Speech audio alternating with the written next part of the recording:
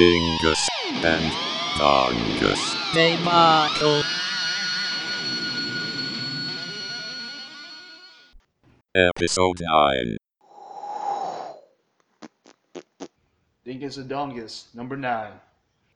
This time around is Providence by Alan Moore, and art is Jason Burrows. It was out on Avatar Press. Mm-hmm. Started back in 2015. Yeah, it took him a while, I think. Were there delays, or is it? I think there were delays because initially, I think I read 4 or 5 issues, and then there weren't any for a while. Oh, okay. I think. I don't know. But then again, I didn't really follow that closely. But recently, it's noticed that, oh, they're all out now. And I liked the first couple of issues, and it's yeah, why not? No. I had a hard time reading this. Yeah. Right. Yeah. Understandable. Yeah. Well, to me, it was a little boring. Yeah. And with the exception of a few instances, the art was also just generic to me. There's nothing special to it. There, really isn't that much that goes on. No, at all. Yeah. Until the last couple issues. Really. Right. It's basically this dude going around fucking stuff. Yeah. Pretty much. Yeah. So the story is about this gay journalist from Middle America, goes to I think New York. Yep. To be a big shot journalist, and so he could bang dudes without being judged as harshly. Yeah. Because this is early 1900s, late 1800s. Yeah. Starting out. Right. So things are still, pretty uptight. Starts off with, I guess, his whole journey after he became a journalist in New York was precipitated by his lover killing himself. In, a suicide booth, basically. Yeah. Which is great. Yeah. What do they call it? Something garden? I can't remember. Yeah, it was something weird. But yeah, they play a little record for you, and then lock the doors, seal everything shut, and then I guess just pumping gas. Yeah. While you chill out to nice music. Yep. But his partner kills himself, and he decides to go on this journey to, become a novelist, essentially, and learning more about the occult. Yeah. Really? Yeah, in New England. Right. And his journey just takes him around Connecticut and Rhode Island and all these different places where he meets strange characters. Yes. Very strange characters.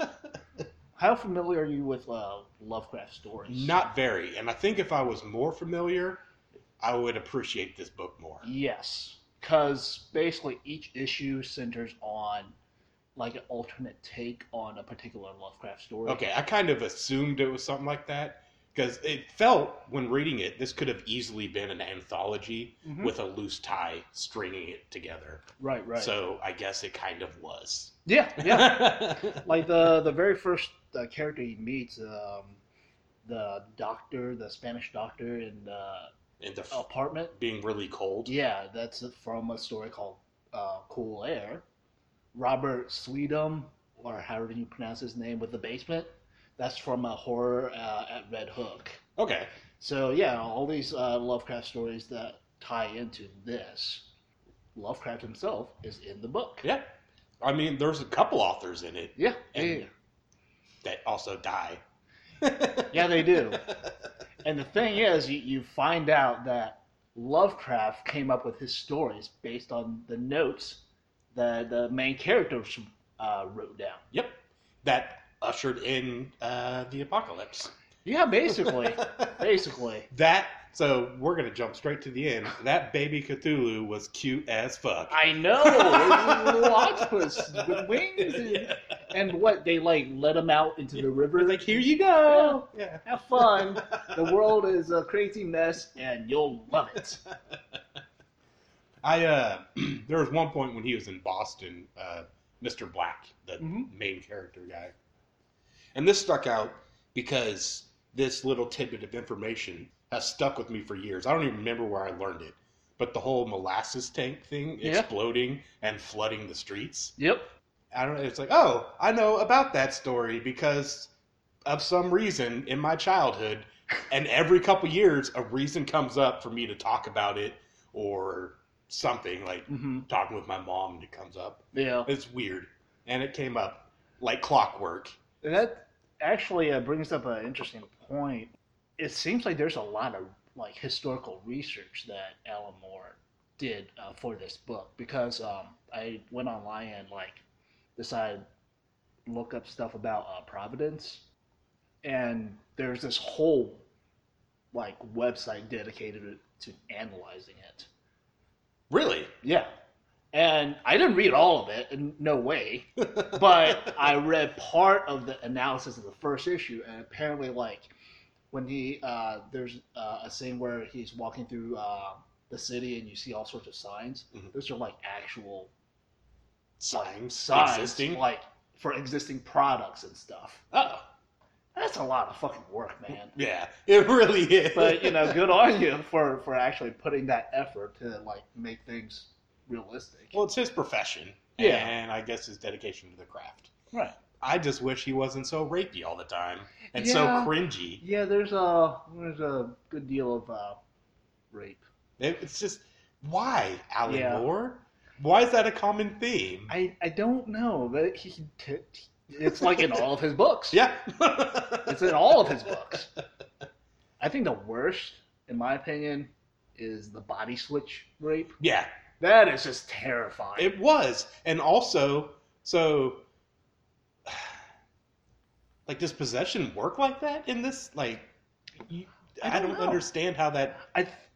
my understanding of what happened in that moment was they transferred minds. Right. So, yeah, I don't know. I don't know how that works. Does it don't make me take your body over again to ravage this body? Let's just hurry up with this shit. So technically, the person who was in the little girl took over Robert Black's body to rape himself. Pretty much, yeah. Okay. Double rape, I think, ultimately. Yeah. Or it's just like a really roundabout way to masturbate. No, there's unwilling parties in that situation. That's true. There's no, That's very clearly a rape. The question is it a double rape? Yeah. Because I don't know who this little girl was. Also, that's true. You never really, do you? I don't know. I don't know if you, like, every instance that we see of her, it could just be the possessed version. I don't know. Yeah. I vaguely recall something about, like, basically that little girl's mind was just ejected. Oh. It's just gone. It's gone. Okay. Yeah. Dead. Yeah. So she's essentially dead, but her body is alive with the mind of an old dude. Yeah. Gross. Fucking gross. Yeah. There's a few things I enjoyed, but overall, boring book. I probably wouldn't have finished it if it weren't for this podcast, honestly. But I did like the flesh eater demon gargoyle guy named King George. Yeah, King George the Ghoul. Yes, with his big old swinging dong. Yeah, he was just like a goofy, fun character in between, I guess, Dream Realm and the consciousness, real world. Real world. Yeah. Here on MTV. So now that we're on that, like, a lot of the book seems to be like an exploration of what lies beneath everything that we see in the real world. Right. And then in the book, to cut you off shortly, it's very early on depicted as a literal sense of beneath the real world. Right. And then later on, mental dream state. Right. Like, just these subversive undercurrents throughout society. When we meet all these weirdo, subversive, underbelly people, they're actually, like, for the most part, fairly pleasant. Yeah. And just like... And accommodating. Yeah. Yeah. Really nice. Like, Robert, or sweet on the dude with the basement. And he's like, yeah, come on in. I'll show you some books. We'll talk about stuff. But also, I want to get paid. Yeah, yeah. Because this is America. Yeah. God damn it. But very accommodating. When he went to the fish people place, like, they're all very nice, and they're depicted as, okay, they look a little odd. Yeah. But there's still people who, have hopes and dreams and all that stuff. Until the little dream sequence where they looked more than just a little odd. Yeah. I mean, that was cool. Yeah. It was cool. But overall, it's like these subversive underbelly things aren't awful. Which, like... Well, it turns out to be awful later. Right. When it comes to... Well, there's awful shit going on. Right. But I wonder, like, that's like, what is puzzling me is because it seems like... Because, okay, main character is gay. At that time, is all very subversive and bad. Right. Considered bad. And he's exploring these other subversive realms and seeing that, all these people are all, nice and normal, quote unquote. And, like, it feels like Alan Moore's making a commentary, like, these things should be, like, all these things that we think are morally reprehensible or whatever. Well, I don't want to go that far because then there's the rape thing. Right. But it's like all these underbelly stuff. Yeah. Just be more accepting. Yeah. But at the same time, you got these really bad stuff happening, like the rapes.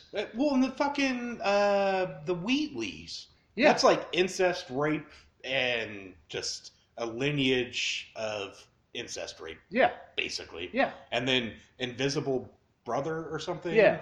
Like, I don't know. It's really weird. But then we get to when we get to Lovecraft, like, we can see how his racism, like, turned all these seemingly pleasant people into monsters because of his racism and his point of view. Right. So I thought that was pretty interesting. In his case, like, he has the power because he's the one telling the story. Right. So he's able to change the narrative of these, like, pleasant fish people being monsters. Yeah, I don't know. Yeah. One thing I do have to add, though, is, like, when I got to the end, I realized this 10-issue series is actually a continuation of his some of his earlier works. Of Alan Moore's stuff? Mm-hmm. Okay. He did a short called, I think, like a 2-3 issue thing called The Courthouse, and then another 2-3 issue thing called Neonomicon. And that's where, like, the pregnant lady came from at the end. Oh, okay. Pregnant lady was actually inseminated by Fishman. Gotcha. Not normal people Fishman, but Fishman. Yeah. Okay. Yeah, and there's... Well, that was like modern times, the last issue or whatever, right? Right. Because it was like a bunch of hippies and then quote unquote modern time, like one issue to the next. So I guess the courtyard or whatever you just said, is modern. Yeah. Okay. Yeah. Courtyard starts with a FBI dude investigating a new drug. Okay. And then finds out about it, meets a dude with a yellow face thingamajigger. A mask? It's not really a mask. Well, I mean, like, yeah, sure, mask. It's a veil. Oh, the yellow veil. The Redeemer. Yeah. Gotcha. With the anus mouth. Yes. Yeah, he meets that guy, goes crazy. And then in Neonomicon, 2 agents follow up on that dude's case. One of them dies. Lady gets pregnant with Fishman. Oh, gotcha. Yeah. And then cute Cthulhu. Hell yeah. So there is a happy ending. Yeah. Yes.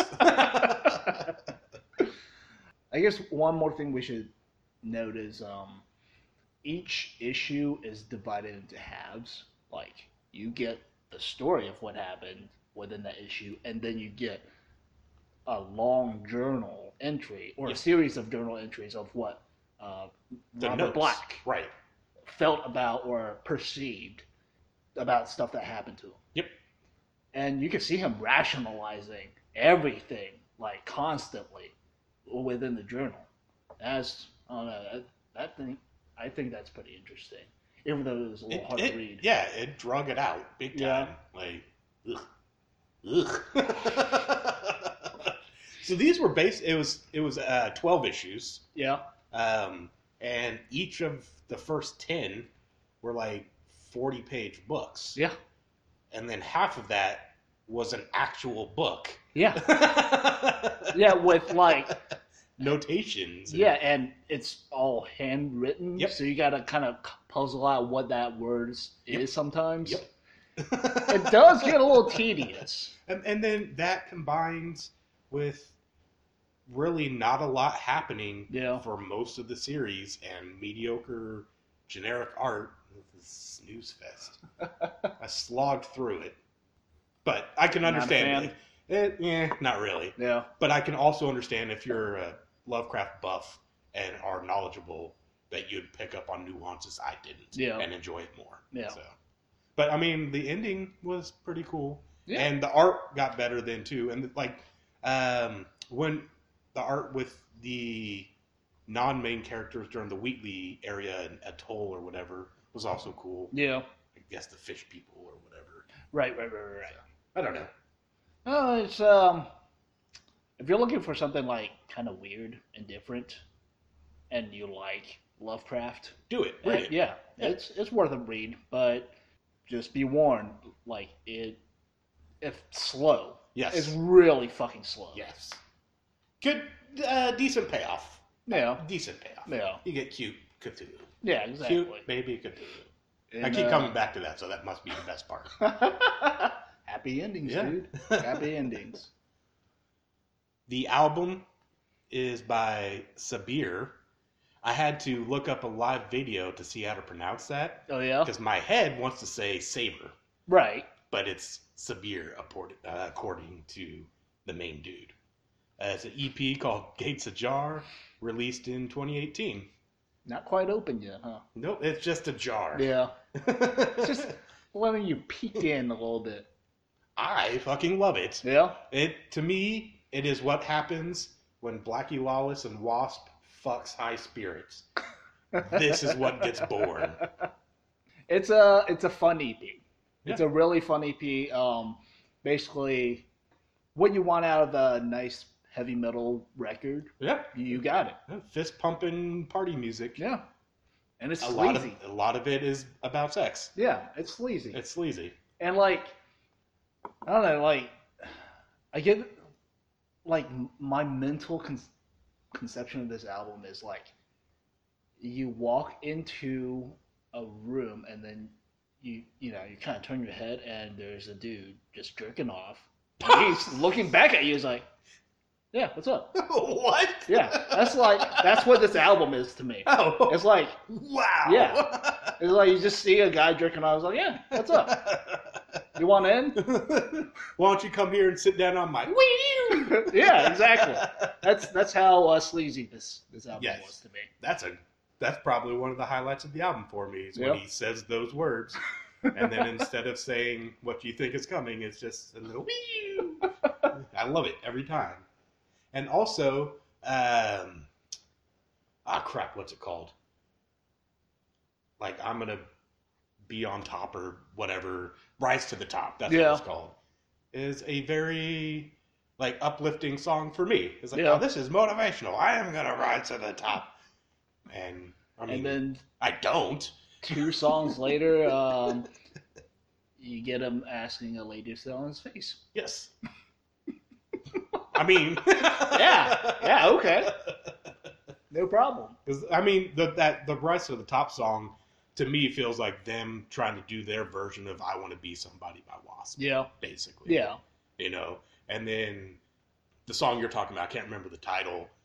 About basically a dominatrix is their version of Wasp's 9 to 5 nasty. Yeah, basically. So I mean, if you've listened to Wasp and High Spirits and merged them together, this is literally that. Right. To me. And the intro, I thought it was really cool. It was. The intro for the album is like a little... It doesn't... Just ambient. It doesn't really feel like it fits with it, though. No, like the intro makes you think it's going to be a little something else. Like heavier, darker. Right, more like almost like a Doom. Yeah. Like I can't think of what, but basically like a traditional Doom, like a heavier traditional Doom Right. album, and it's not. No, But no, not at all.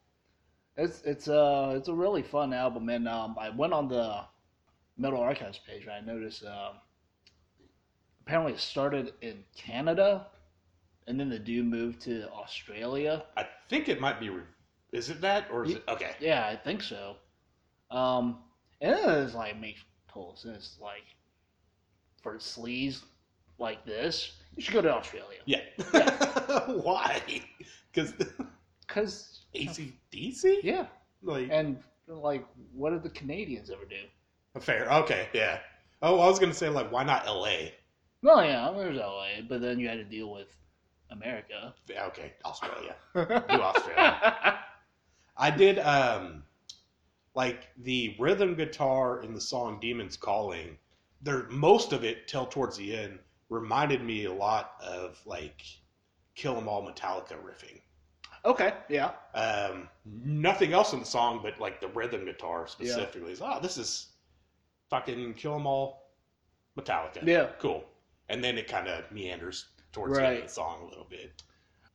On the topic of like instrumentation, I did notice like there isn't really that much variety in the riffing. I found myself like listening to it and like swearing that I've heard like whatever riff was playing at the time being played earlier in the album, but not within the same song. You probably did. Yeah. I think their selling point is, I'm going to get the terms wrong, but I guess a chorus. Yeah. Like something you could chant to. Yeah. That they repeat. That's a chorus, right? Yeah. Okay. Or a hook. I don't know what the fuck they're called. The thing. The thing. Yeah. The thing that they say that you can also say if you're singing them. Exactly. Yeah. The one that gets stuck in your head. Right. The like good part. Yeah. The good part. I think that's their strong point. Yeah. Just drink beer and headbang. Right. It's nice. It's something you would put on at just a party. Yep. Yeah. Absolutely. There's also another line where he's saying, "I want your nails in me while I eat you out." That I also like. Yeah, go for it, buddy. There's a lot of sex. It is. Yeah. It's just Dude's fun. just jerking it.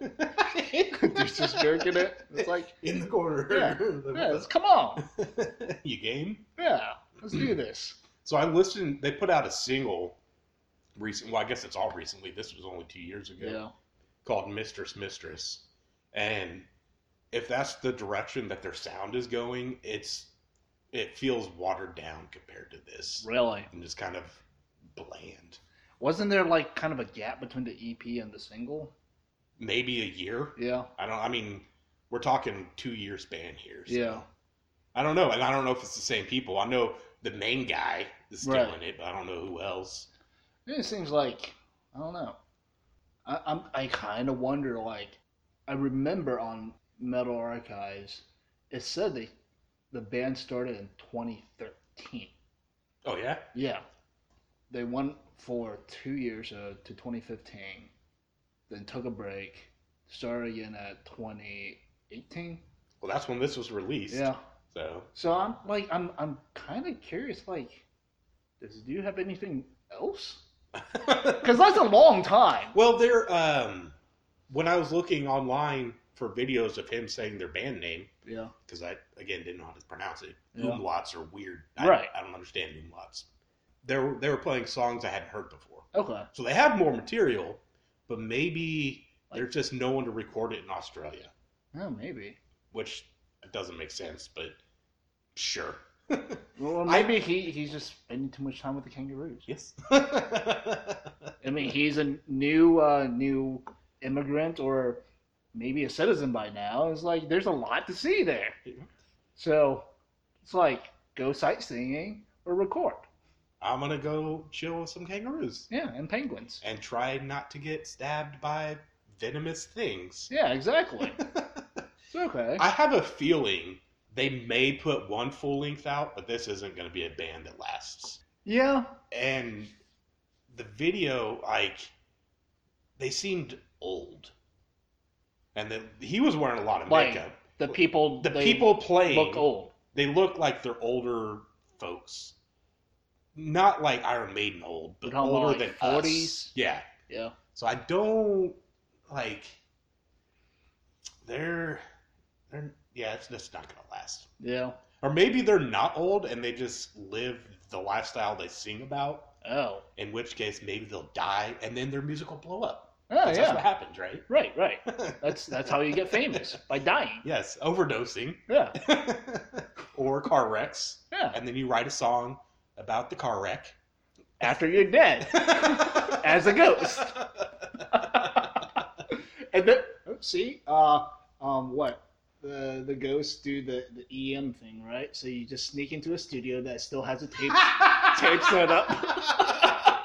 And it's like, wee. Yes. Yeah. That's how records are made. By ghosts.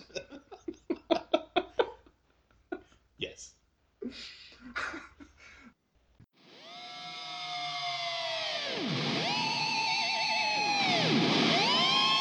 Dingus and Dongus. Debacle.